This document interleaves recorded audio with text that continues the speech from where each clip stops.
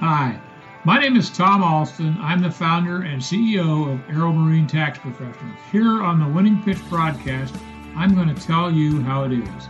I'll be sharing the ins and outs of business management, improving your sales skills, building personal and professional wealth, and balancing it all with your personal and family life, excluding the part about balancing it with your personal life.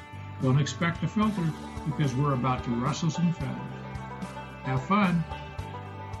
Welcome to today's version of my podcast, The Winning Pitch. I have as my guest Coach Jim Johnson, who was an esteemed, highly qualified, very successful basketball coach at the, I think it's the high school level. And then now he's coaching individuals and companies, and I brought him on to inspire you. So, Jim, it's your floor. Take it. Sure. So I grew up in an athletic family. I actually played a number of sports. And when I got to high school, basketball became my love. And I was blessed to be able to play for my father. That was our high school basketball coach at the high school I attended. And I played for him for 3 years and had a pretty nice career.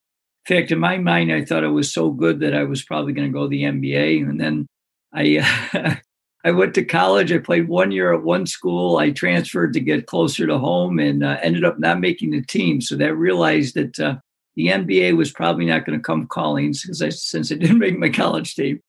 But it was a very humbling part of my life. But fortunately, I got straightened out. One part of that was I met a young lady that ended up being my wife. We've been married for 38 years now at school. So she kind of helped me get back.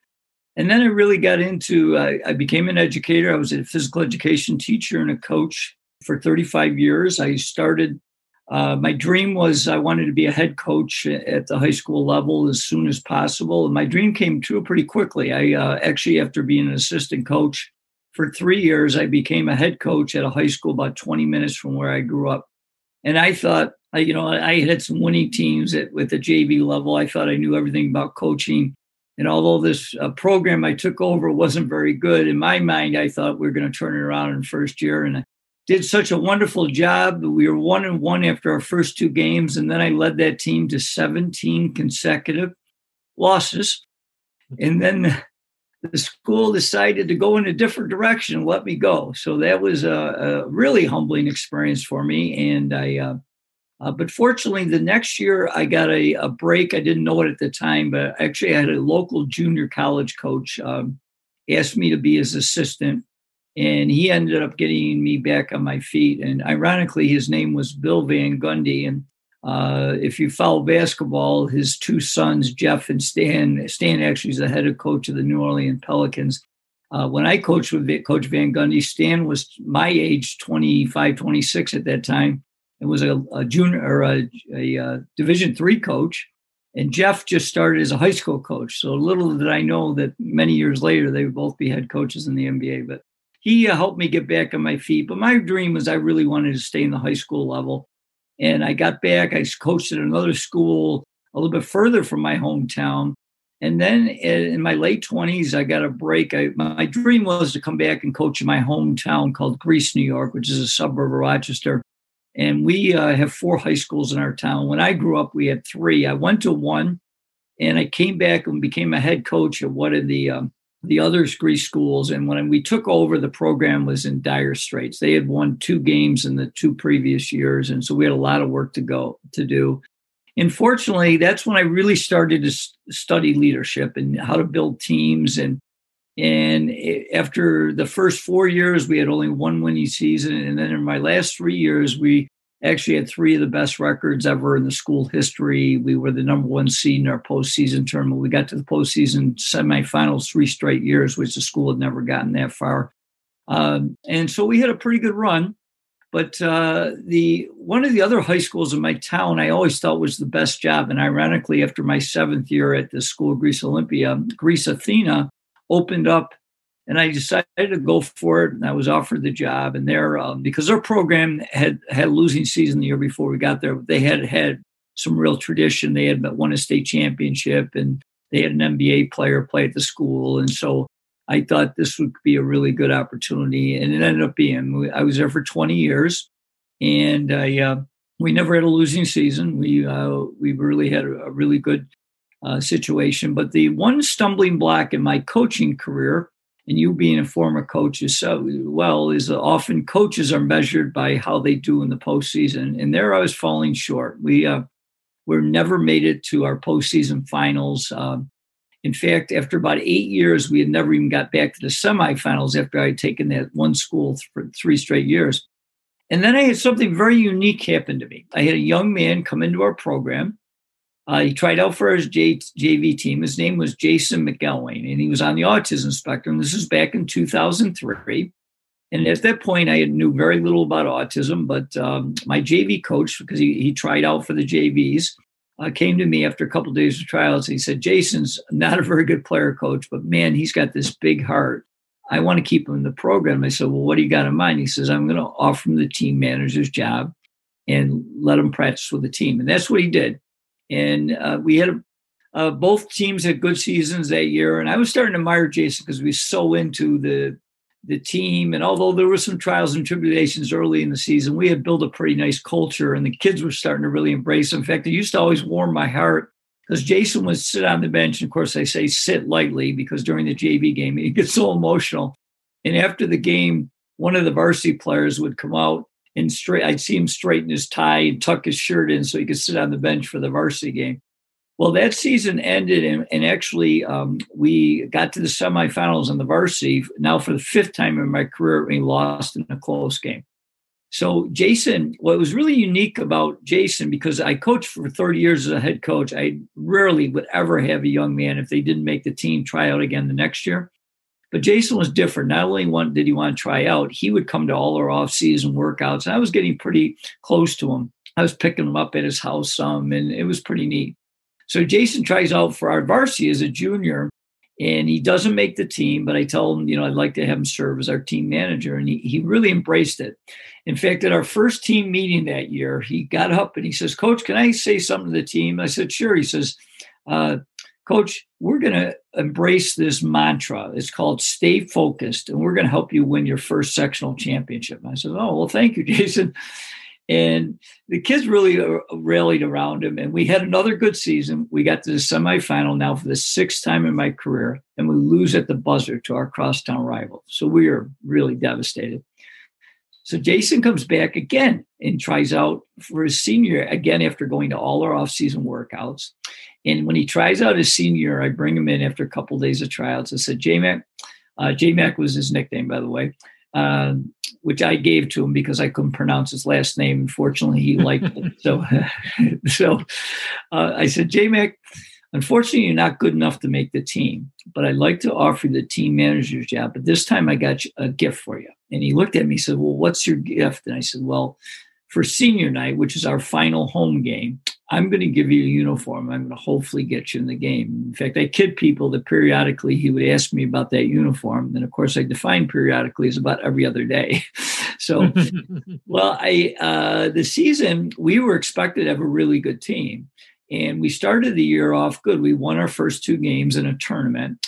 And then adversity struck. We had a kind of a real strife between some of the parents and our assistant coach, and it really divided the team. And in fact, I wrote a book about it called "A Coach in a Miracle," because we'll get into the story in just a minute. So we actually, in the next 5 games, we really struggled. I thought we'd win all of them, but because we were so divided, we actually lost 3 of them. So we're going in this Christmas tournament with a record of 4-3, and I thought we were going to be 7-0. And we're playing at the host school is the biggest school in Rochester, and they were really good that year. And the reason I got in the tournament is because I thought it would be a great game between the 2 of us, but not the way we were playing. So in the opening round in that Christmas tournament, we won in a close game, and the host school, Fairport High School, beat this team in the second game by like 40 points that we had played 2 weeks earlier and beaten in double overtime. So the next day, I brought him in for a short practice. We call that a shoot-around because we didn't have school because it was during Christmas break. And I shocked him. normally we get balls out and we do a little practice. We run through some plays and some shooting. But I sat in the bleachers and getting balls out, and I looked them dead in the eye. And I said, guys, I don't want to go to the game tonight. And they just looked at me like in shock. And then I said, unless we decide we're going to be united and play together, Fairport's going to beat us by 50 points tonight.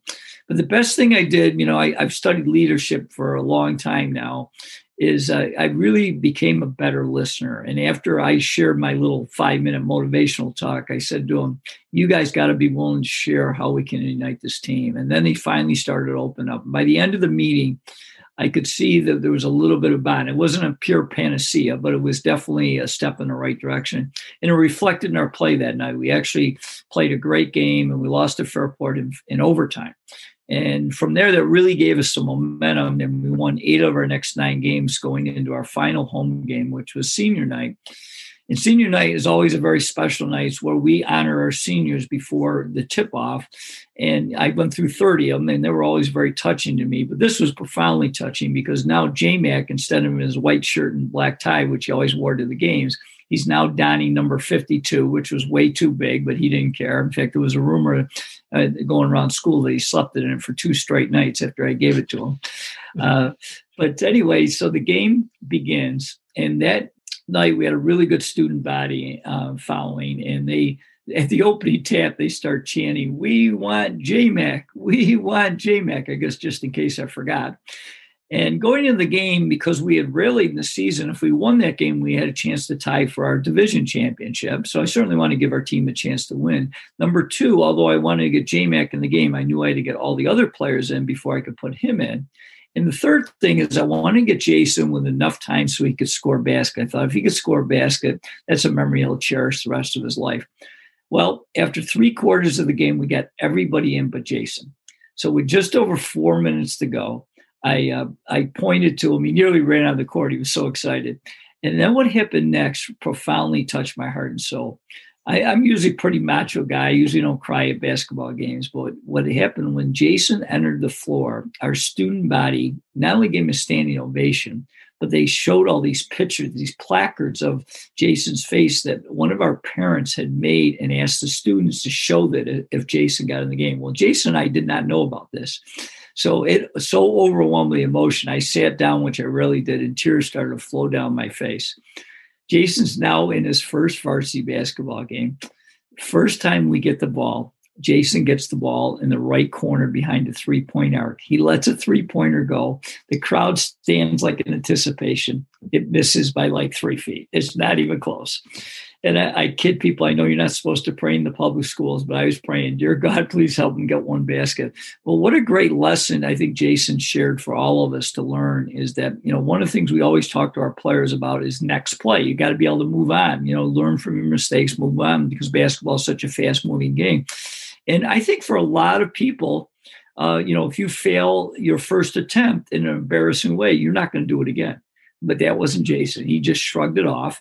So the next possession, we get the ball down the floor, and he gets a much closer shot from about 10 feet.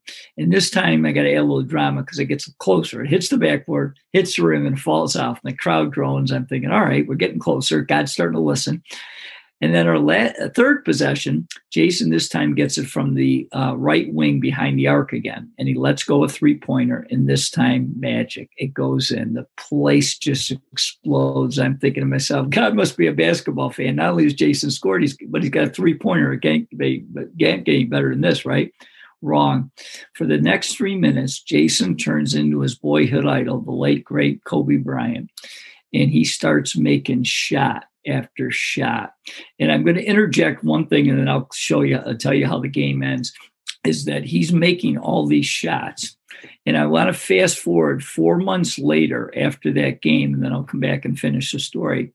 Okay. Jason is out in California at the ESPYs. He's one of the 4 finalists for the greatest sports moment of the year in 2006. And one of the 4 finalists is who? His idol, Kobe Bryant. Kobe had scored 81 points in an NBA game that year, and he actually beat Kobe out for the ESPY. So that was just a little sidelight. So anyways, Jason starts making all these baskets, and so with the 2 things I'll never forget is with 1 minute to go in the game, By this point, I know many. No, I had no idea how many points he has, but he had a bunch of threes. And I get a tap on my shoulder, and I'm shocked. I look behind me, and it's J Mac's mother, and she's bawling her eyes out, and she whispers in my ear, "Coach, this is the best gift you could ever give him, my son. What would you have done?" Of course, I cried harder. Then the game ends. It's like out of a Hollywood movie. With about 8 seconds to go, our opponent, Spencerport, and I want to give kudos to their team and their coach. They were great sports that night. They score a basket, and our player takes it out of bounds, and normally he throws it right to our point guard, but for whatever reason, he throws it right to J-Mac. So J-Mac's dribbling down the court, and I look up, and I'm thinking Spencerport's just going to let him go in and make a layup. Oh, no.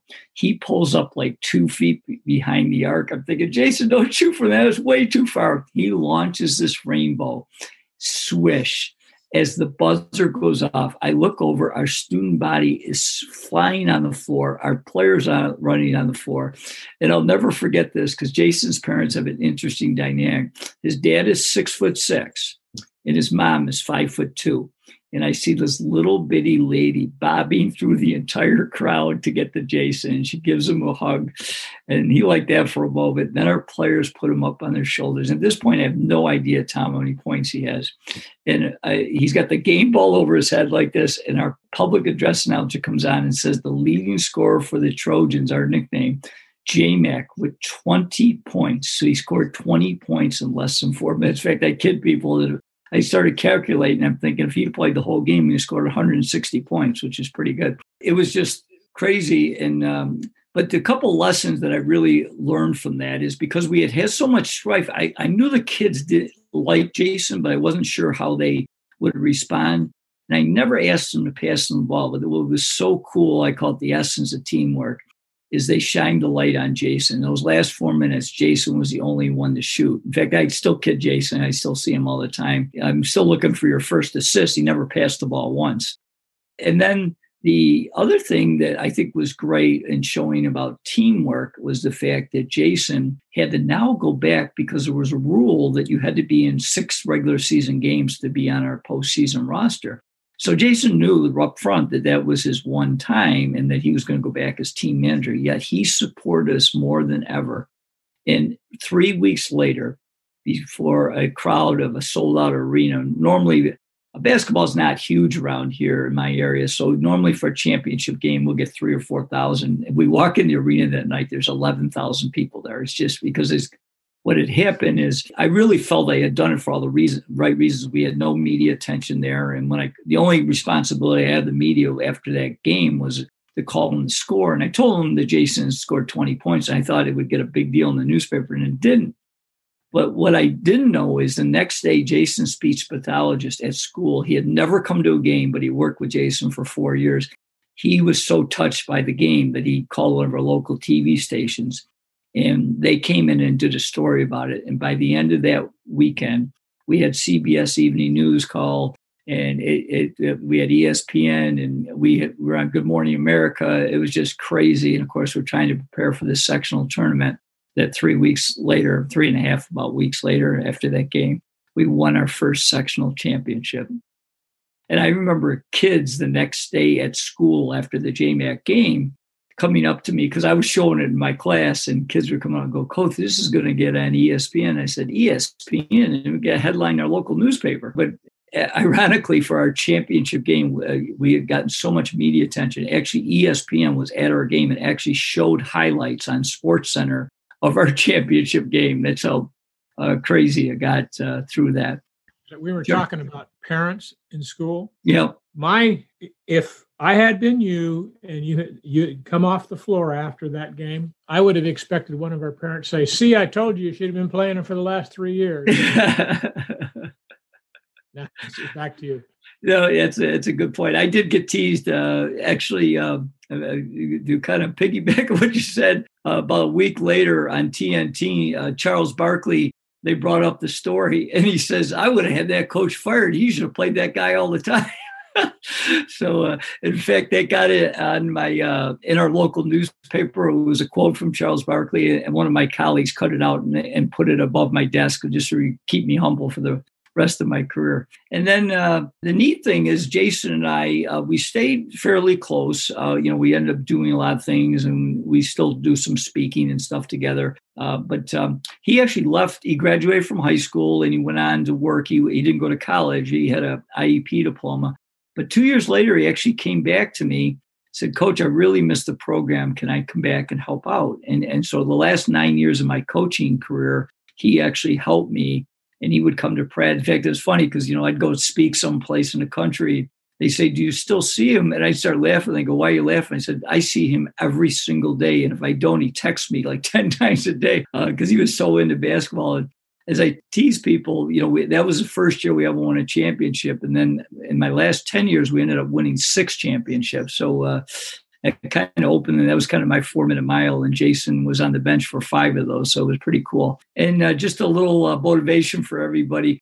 Jason was actually quite small.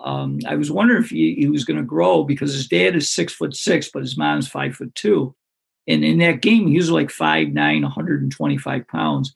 He's now 6'1", about 175 pounds. So he's really put on. He grew about 5 inches, and he also really got into running and weightlifting. And he was a runner in high school, but he was very average. And now he's run, I think, 12 marathons, and he's broken 3 hours in the Boston Marathon. So he's become quite an accomplished runner as well. So he never ceases to amaze me with what he does in his life.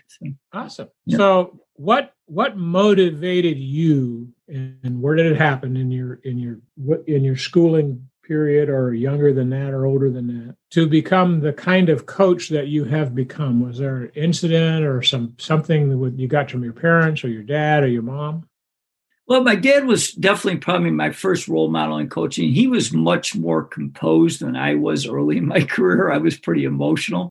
But I started to really, when I think a real turning point was when I lost that coaching job early in my career, because it motivated me in 2 things. One, I wanted to prove that school was wrong for letting me go. And 2, it made me realize, because I was pretty cocky, here I was a head coach at 25 and I'm thinking I know everything.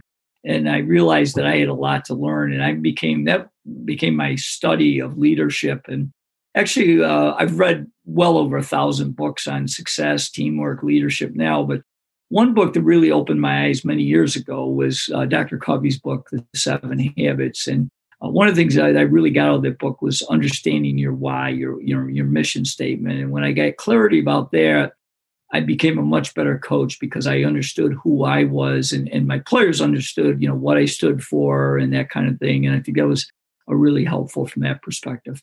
So what is your why? So my why, my personal mission statement is to be an outstanding role model that makes a positive difference in the world by helping others make their dreams come true. And so what I did is I really started to think about that I wanted to be someone that people would look at as a great role model. So I became much more cognizant of that. And secondly, I really became someone that wanted to help others and serve others and find ways to make people better. I really took a lot of pride in my own personal growth, and I really wanted to help others grow as well. So where did that come from? I think that came from a lot of study, observation, and, like one of my guys that I studied in coaching, by reading a lot about him and, listening to some of his interviews was John Wooden. And, he just seemed like, first of all, he was very controlled, but he was very, just things like, if you plan to fail, you fail to plan. I mean, he had just so many great little slogans or quotes that I picked up. And the one thing that, the more I listened to a lot of his former players on the fact that he was such a great model for them. And, he's a great family person. He was a guy that they just respected. And that was something as I started to study, coaches and leaders, I really wanted to be someone that they looked to as a model and someone that they could respect, because I really wanted to live a life of integrity. So as you went through this leadership training by reading and self-study, what did you discover was the biggest flaw in your style prior to that? Well, it's a great question. And one of the things that I do talk about, I mentioned it took me a long time before we won our first championship. And one of the things that I realized, because I would do a lot of reflecting after the season, I go, because, early in my career, I wanted to blame everybody else, and then as my career got, I was like, you know what, if we don't do well, it's my fault. And when I started to really embrace that concept that, you know what, if we do well, it's the players that are it. And if we do bad, it was my fault. And when I started to embrace that, the player, and they knew I had their back. And so because of the fact that I took responsibility, to answer your question specifically, is that I really felt I was a really good role model for my players, and the fact that I was doing mostly the right things. But here's where I really was slipping, and I didn't realize it, and it really struck me the year before Jason's senior year, because we lost in this heartbreaker at the buzzer. But I realized what I was doing in those pressure games, I would lose control emotionally, and I couldn't handle the adversity. And what do you think was happening in my team? They also didn't handle it. So one of the things that I really made a pact with myself, and especially the fact that Jason's senior year, that first half of the year was as difficult as I've ever had in coaching. We had so much division amongst our team. But I realized that no matter what, I had to be the rock. I had to be under control. And I did such a much better job in that postseason tournament. In fact, in the semifinals and the finals, we actually were ahead by 10 points in the third quarter, and we blew the entire lead. We were actually losing in the fourth quarter. And the old Jim Johnson would have lost it. This new Jim Johnson said, you know what, if I'm going to be a model, when things go bad, I've got to be able to handle it in a better way.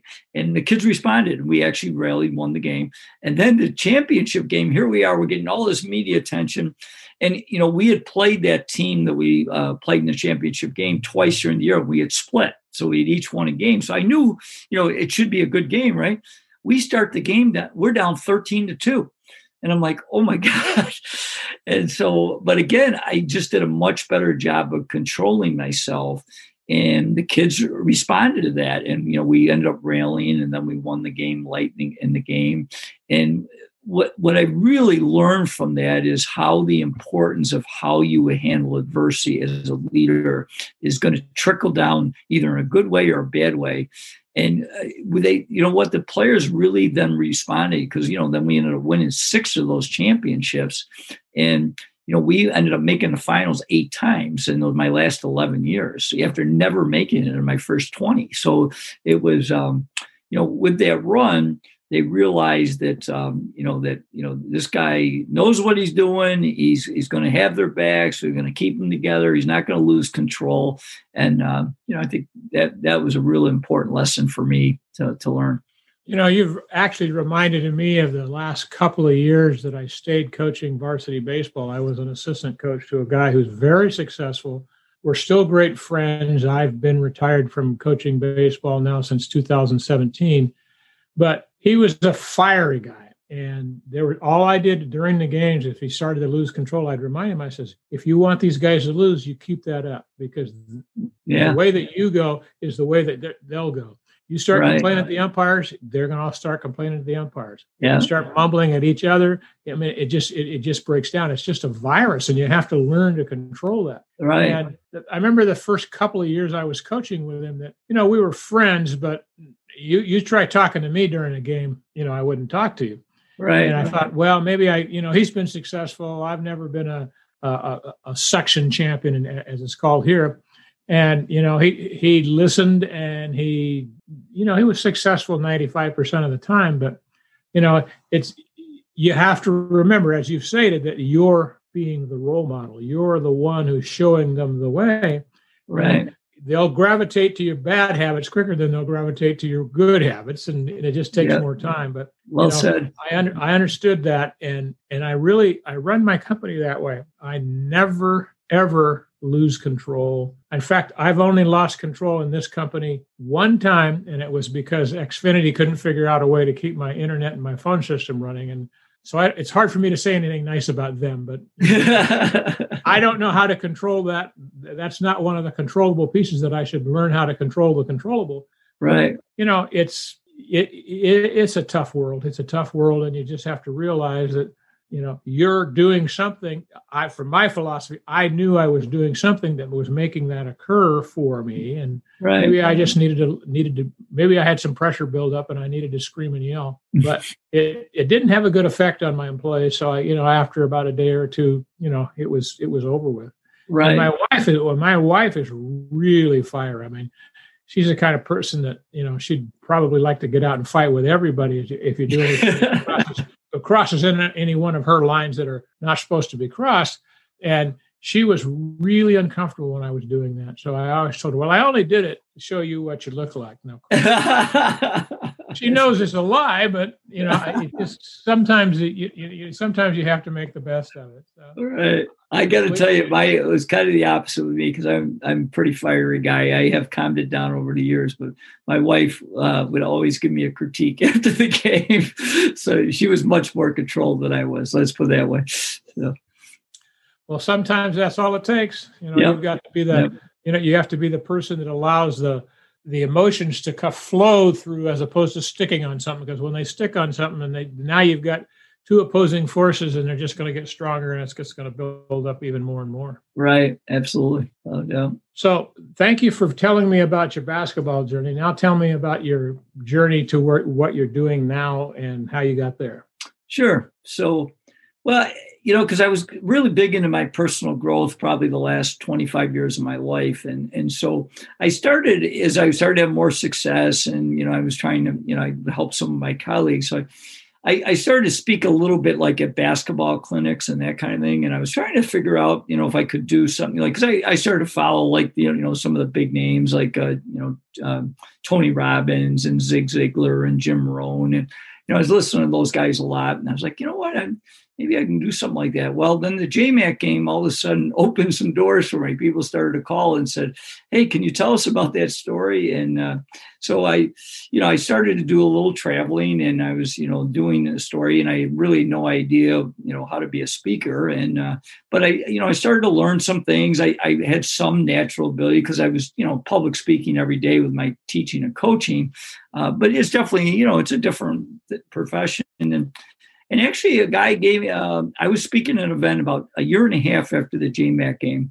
And this guy came out after my talk, and he said, Coach, you got a lot of potential to be a great speaker. And I said, oh, thank you. And he says, you should join the National Speakers Association. And I looked at him, I said, what's that? Because I was pretty clueless. I had no idea. And that was actually a great bit of advice. I when I got back home, I investigated, and I ended up joining. And I've been going to their conference for over a decade now, and that's been very helpful. I've learned a lot. I have a couple of mastermind groups with fellow speakers that we speak every month, and I've learned a lot about all the aspects of speaking, from the business aspect to platform skills and everything, social media and all the other things on that. So that's been kind of a fascinating journey for me with. My brand is I call myself an inspirational leader. So I do like a motivational, inspirational talk about the JMAC story. I also do a presentation on 7 keys to be a great leader. And then I have another presentation on building championship teams. And, I do a goal setting workshop, and I have a book, and I'm actually working on a second book because leadership is one of my passions. I have a lady that works with me, and she's been on me for years to write a leadership book. So when the pandemic hit, I said, you know what, if I'm going to ever do it, I'm going to do it. So I actually teamed with a college professor here, and we're writing a book for young and emerging leaders. So we started about a couple months ago, and we hope they want to get it completed by the end of this year. So that's what I'm working on. And the other thing, has the COVID really reduced your speaking? It has. What happened, Tom, is that when COVID first struck, I didn't, I thought it would go away pretty quick. And then little did I know that I was wrong on that.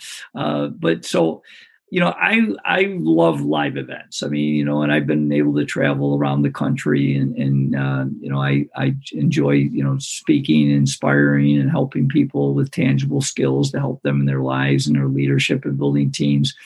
And when they stopped all these live events, I'm like, I wasn't sure I was going to stay in it because that's what I like to do. But the more I thought about it, I said, you know what? I believe I have a good message for people, and I think I can help people. So I want to stay in the game. And so but I got to admit, it was something that I did not pivot quickly. I know some speaker friends of mine that pivoted way quicker than I did, and ended up still having a pretty good 2020, where I did not. I ended up probably doing 10 virtual presentations, but a few of them complimentary because I didn't really do virtual presentations, so I had to learn, all those different things. And but now, I'm working on an updated video with a combination of live and virtual, and I hope to have that finished in 2 weeks. And and that's what I'm doing now. I'm doing virtual presentations. I believe we're going to start to see live events. I'm guessing the second half of this year, or definitely into 2022. But I've weathered the storm, and I guess the good news for me, opposed to, I guess, a lot of people, is that, and you being in the financial world, I guess you appreciate that. I woke up in my early 30s with a net worth of under zero, and I realized that I better start understanding some finances in my world. And actually, it was a Jim Rohn quote that hit me. He said that if you want to be wealthy, you should study wealth. And as simple as that comment was, it hit me between the eyes, because I'm like, oh my God, I know nothing about wealth building. And fortunately, I convinced my wife, and we started to save way better and understand how to have a financial plan. And fortunately, we're financially pretty well off, and both of us also were teachers, so we have pensions. So I was able to weather the storm because I did, have a good nest egg and that kind of thing.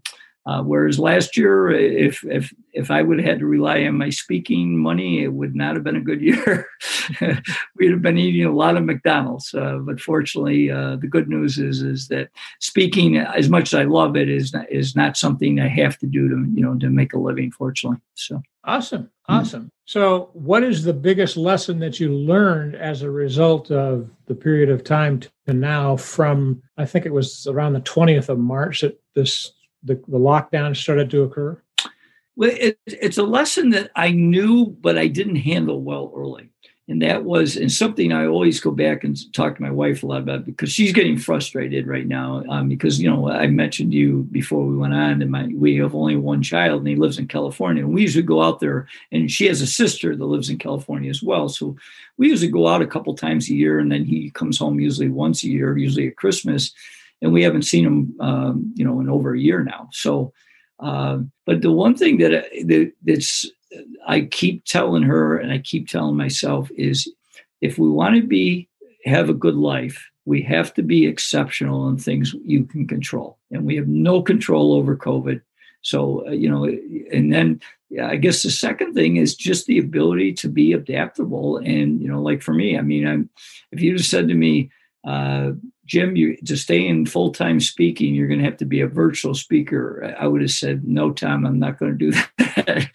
But then, you realize that, if that's, you got to find a way. And so that's a way that I can stay in it right now. And so, I've made adjustments. In fact, I just updated my office where I do my speaking. I'm just got a TV screen, and, so we're upgrading everything so it can be, even a better, presentation. So, what's the biggest problem that you encounter shifting from live speaking to a group to doing where you're talking into a camera and you've got no live audience? What's the biggest thing for you?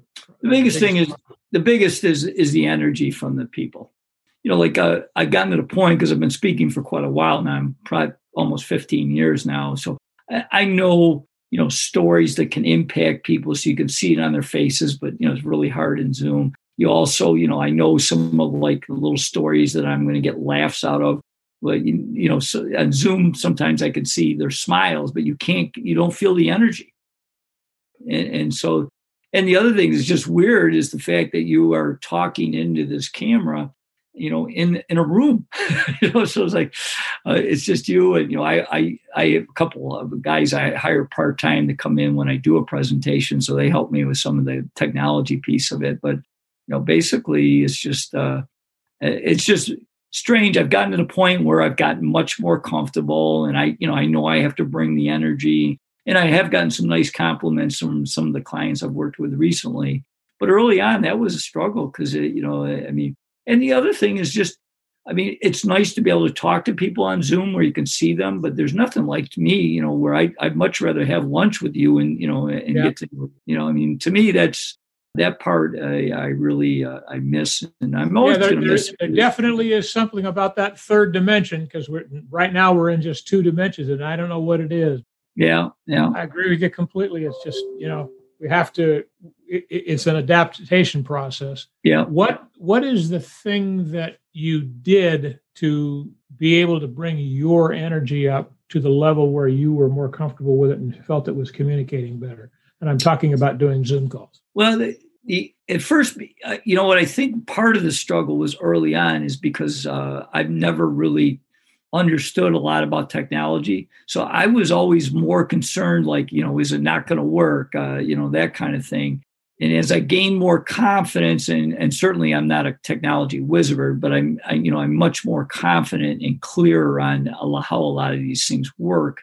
And because now I'm confident, because I've done, hundreds of presentations. So it wasn't that I couldn't do the presentation. It was just the fact, the manner that making sure that, everything was working. So I wasn't worrying so much about, is the technology going to work or not work, that kind of thing. And once I gained that confidence, then it was like, hey, you just got to be you. You've done hundreds of presentations. And then the nice thing, most of my presentations, I do talk about the JMax story. It's my signature story, and people want to hear it.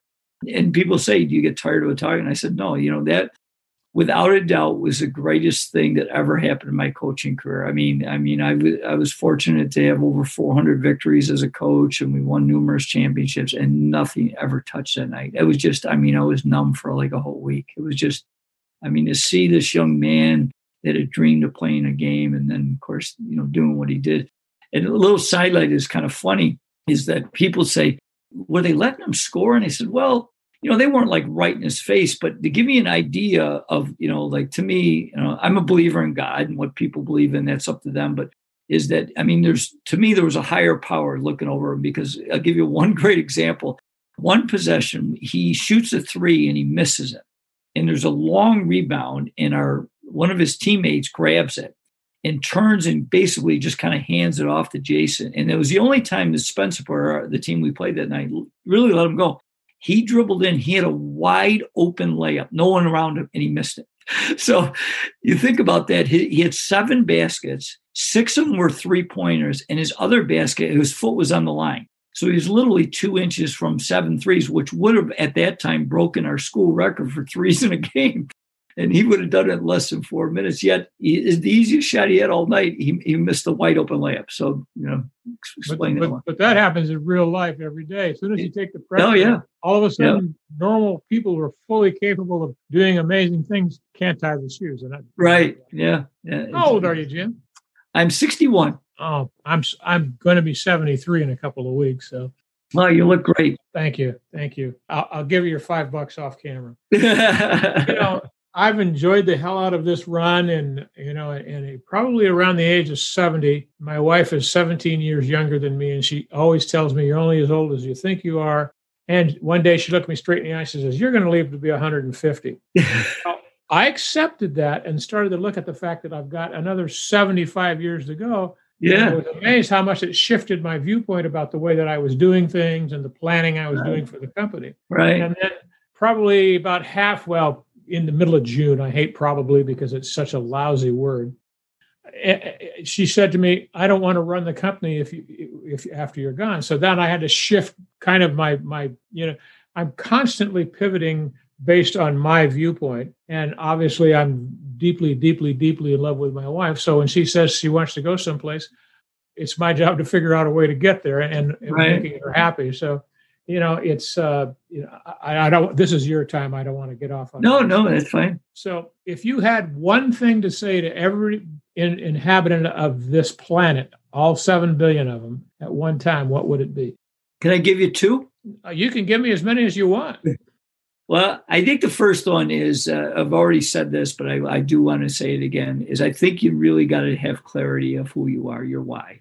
And, I really encourage people, to develop their own personal mission statement so they have clarity. Because I think when you really understand who you are and then obviously trying to live that, because one of the things when I talk to companies, it's great to have, like your business mission statement or your team mission statement on the wall.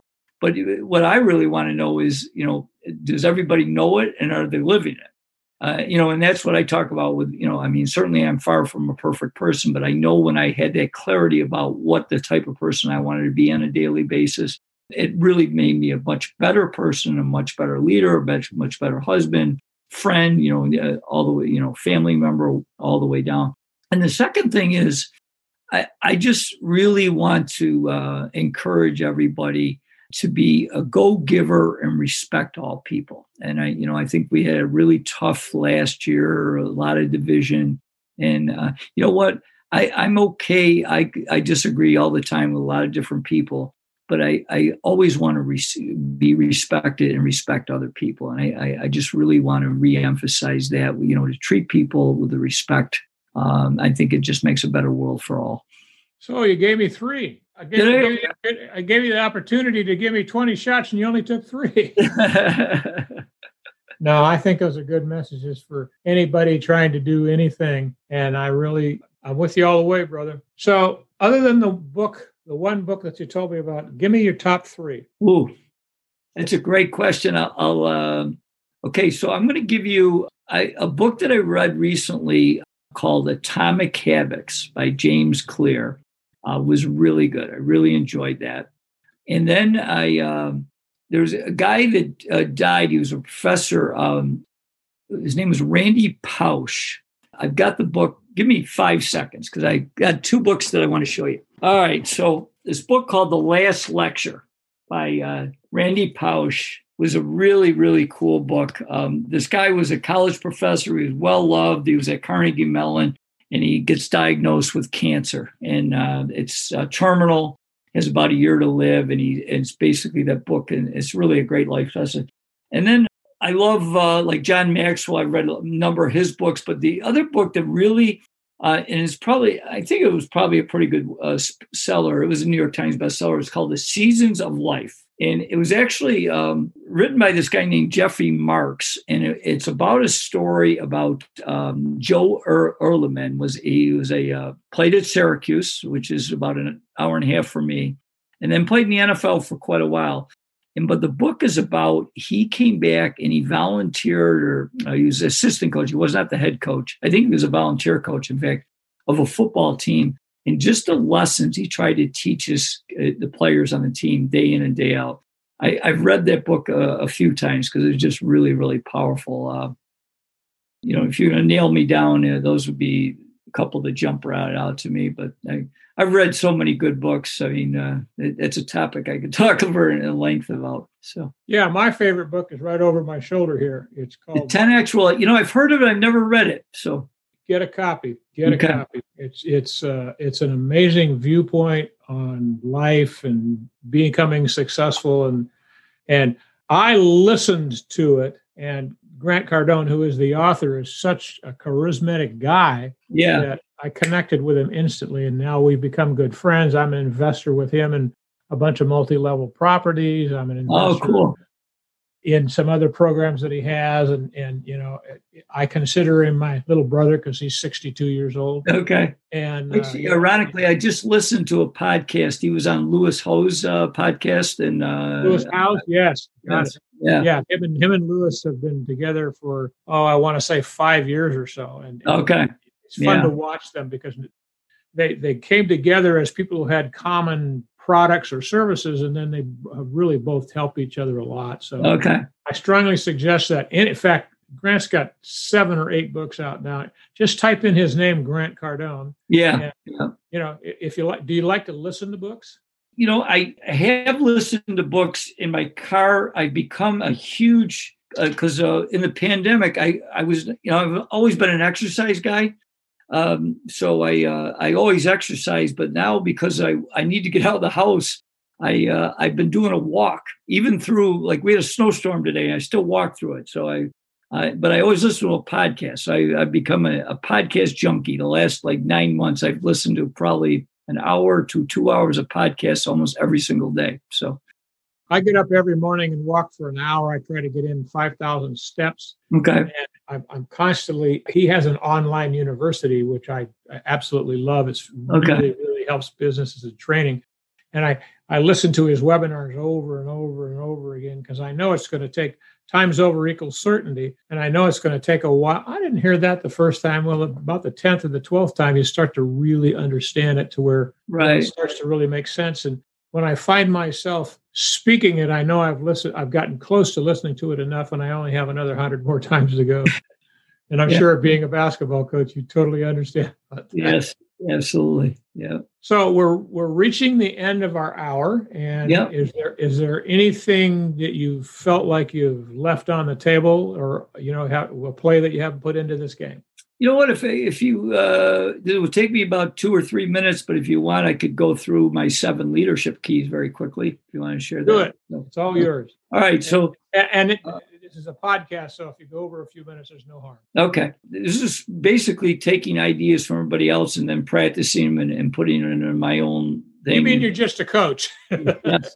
So everything we know, we stole from somebody else. That you understand. So But, and then you put your own little terminology to whatever it is. But the first one I talk about is clarifying your vision, which we've already talked about. Understanding who you are. You got to lead yourself first, personal mission, and then developing a team or business mission, depending on what you have. Number 2, which is probably the most important, is building trust. And the one thing when I talk to leaders, is that pretty much everyone would agree that it's hard to run a good team if you don't have trust.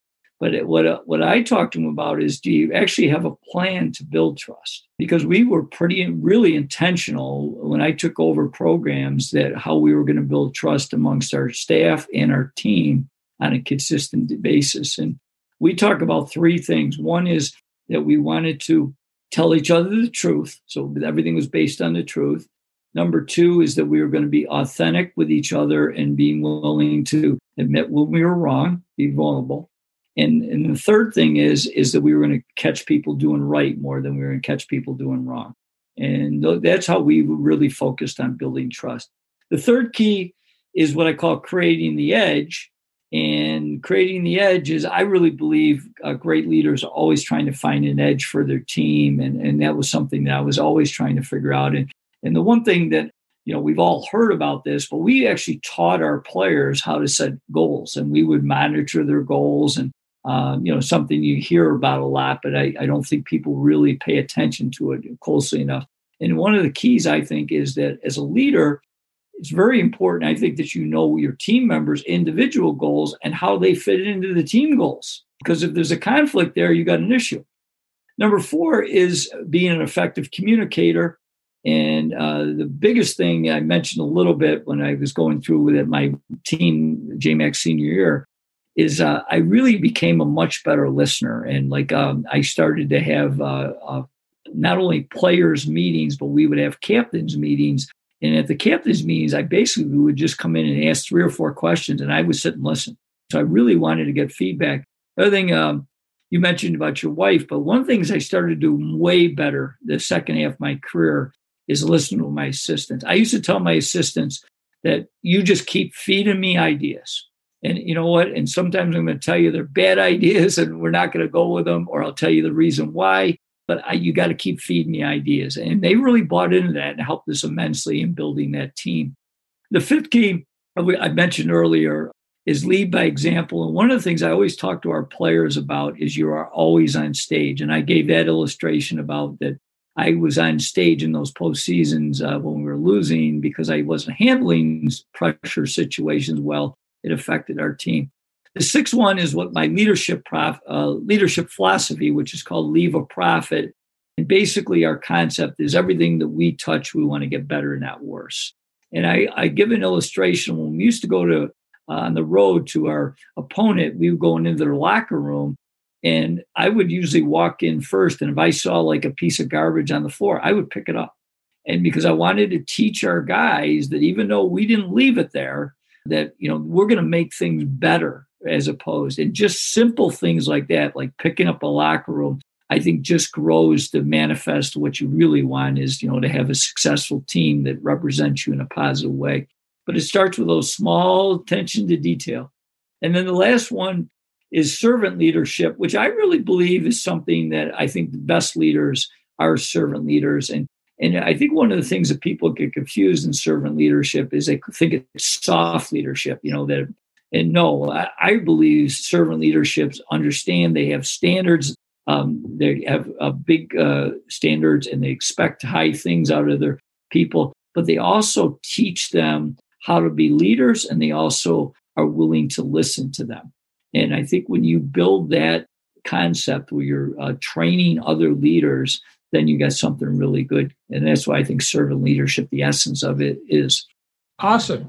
Well, I'm glad to hear that, because the thing that I build my organization on are the things that I call my core values. The top one is service, ethics. Oh, now here I am going to make a fool out of myself. Accountability, teamwork, results, and courage. And we actually introduce that to people during the interview process. So we give them all of those things, and we have them come back at a second interview with what their definitions and how they think that applies, because we want to introduce, those are the pillars that hold up our organization. And one thing about a core value is it can't be something that you're not willing to fire somebody over. Right. These are our they're not negotiable. You can't give us 5. There's 6. We need all 6 from you every day. Right. And as I was listening to you talk about those things, that sounds like core values to me. Yeah, that's really what it is that, having clarity of, it's exactly what I call them with our players, that there are certain things are non-negotiables. These are part of our culture. Because I think one of the things I talk to coaches, but I talk to business leaders as well, that I think people don't realize how important it is that you have clarity on your values, your core values, what you believe in, and how you're picking your team. Because I think one of the things, for us in basketball, talent is something we consider. Don't get me wrong. I mean, I'm not going to put John Jones has never picked up a basketball on our basketball team because he's a good person. Okay.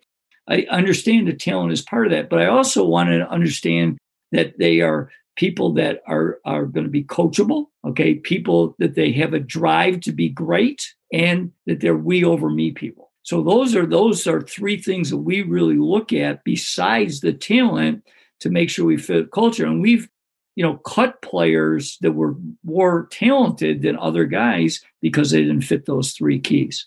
You have to have your non-negotiables, because if you don't have always, you get nevers. Right. Absolutely. Well, it's really been a fun time talking. Of course, we have communicated on a different level because we were both high school coaches, but I enjoyed listening to you and talking with you, and you have my email address, so stay in touch. Will do. And let me know when you're doing one of your live events, so I'll get on and I'll harass you from the seats. All right. That sounds like a plan. I will keep you in touch. And actually, I'll send you an email. I'll get the best address. I'll send you a copy of my book, too. So perfect. Okay. Thanks, Jim. Well, that was fun, wasn't it? I'm invested in your business and personal success, and I hope you found this episode of the podcast insightful. If you or your business is ready to grow, check out my website, 10 Excellence. This is the way that you do that. The number 10, then XLENZ.com. Be sure to follow me and send questions on Facebook at Aero and Marine Tax Professionals, and on Twitter and YouTube at Thomas Alston. Thanks for listening, and we'll see you on our next episode.